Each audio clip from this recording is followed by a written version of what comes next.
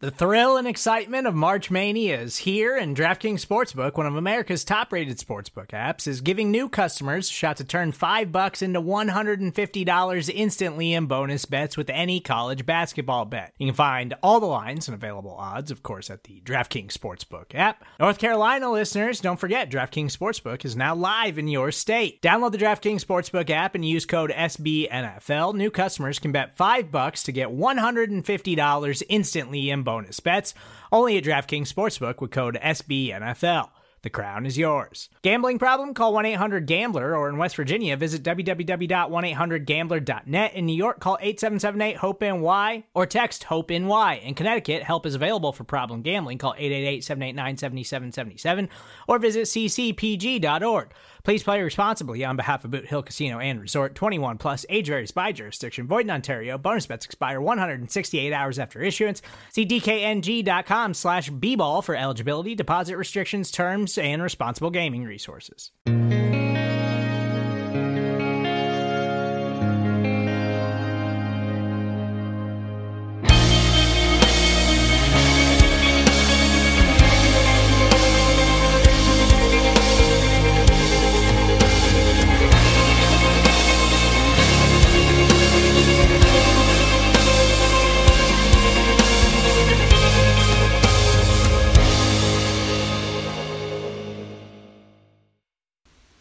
Hey everyone, it's Anthony Cosenza with the Orange and Black Insider Bengals podcast.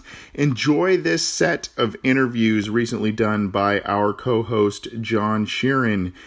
These interviews include hearing from the likes of Bengals head coach Zach Taylor, quarterback Andy Dalton, running back Travion Williams, wide receiver Josh Malone, offensive lineman Billy Price, and linebacker Jermaine Pratt.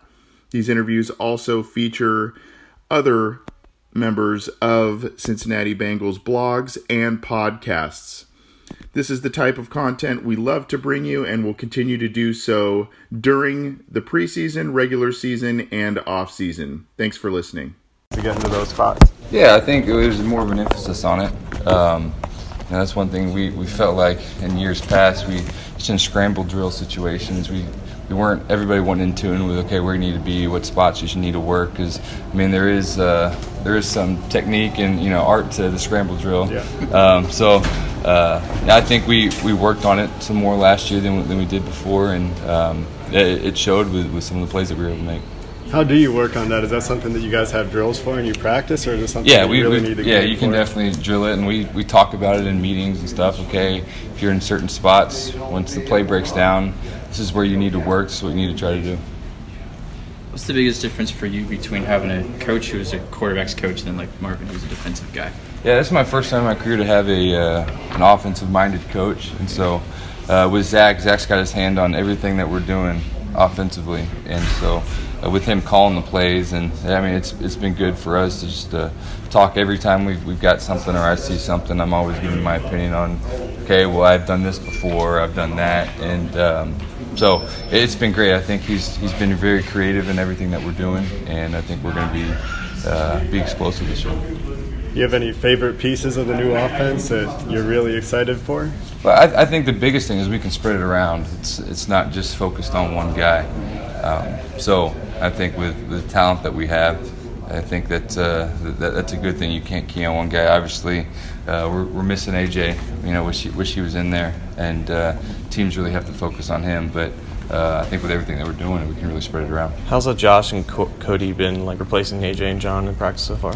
Yeah, I think this has been obviously we would want AJ and John out there, but just the experience that they're getting, the more reps they have, the better they've been. So I feel like they've done really well, and just building that trust and chemistry with them.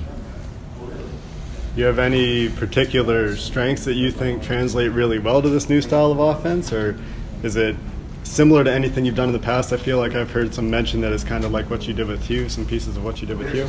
I honestly wouldn't compare it to anything that we did with Hugh. It's a lot different. I think, this offense, you get the ball in your hands quick, you throw on the move and stuff that I feel like I do well, and so I feel like that stuff really fits with everything that we're doing. Is that extending plays and scrambling, has that been the biggest thing that they've been harping on you to improve in this overall scheme, or what's like the biggest thing that they've been harping on you to like improve and enhance in your game?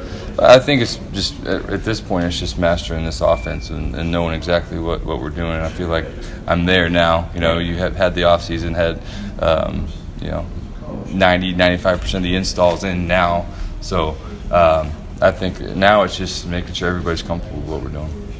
Seems like the NFL is talking about responding to 12 personnel more by staying in nickel. Is that something you guys are pretty aware of and preparing for as you go into the season? I know you've talked a lot about doing a lot of 11 stuff. Last year you guys were second in the league in 11 personnel behind the Rams.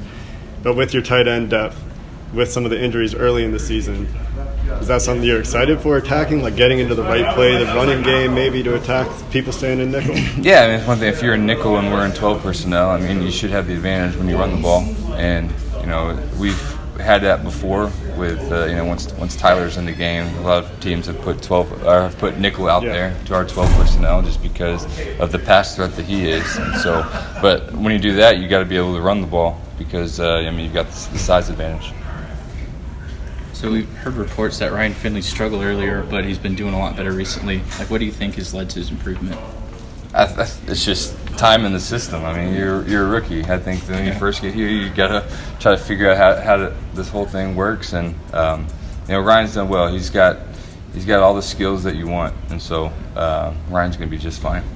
Talk about Damian Willis and just how he's progressed overall in camp so far. Yeah, it's another guy. It's like he's got tools. He's got stuff that you feel like you can really work with, and he's impressed. I think he's done great. When the balls come his way, he knows where he needs to be, and so it's another guy. Wants to these preseason games. We'll see how these guys show out. One of my favorite throws to watch you execute is throwing to Tyler Eifert when you can see the linebacker's nameplate. What's your favorite throw to make? That's a good one. When the number of balls you see him pick off somebody's back is just... Yeah, he's talented. It's one of the things we feel like just with guys like him and AJ and TB and all these guys we got, you just got to give them a chance and they'll make the play. That's one of them. When you can get down in the red zone and either throw a high ball to Tyler in the back of the end zone or throw it deep to AJ. Yeah. Once again, you've been listening to one in a series of recent Bengals interviews courtesy of co-host John Sheeran. He recently spoke with members of the Cincinnati Bengals, including head coach Zach Taylor, quarterback Andy Dalton, running back Travion Williams, wide receiver Josh Malone, offensive lineman Billy Price, and linebacker Jermaine Pratt. John was joined by other members of both CincyJungle.com as well as other Bengals podcasts, but this is a pretty exclusive set of interviews that we bring you on our podcast. We thank the Cincinnati Bengals for the opportunity to speak with all of these members of the team, and we thank you for listening to this set of interviews. We'll continue to bring you more of this type of material throughout the rest of the preseason, regular season, and into the off season. Thanks for listening.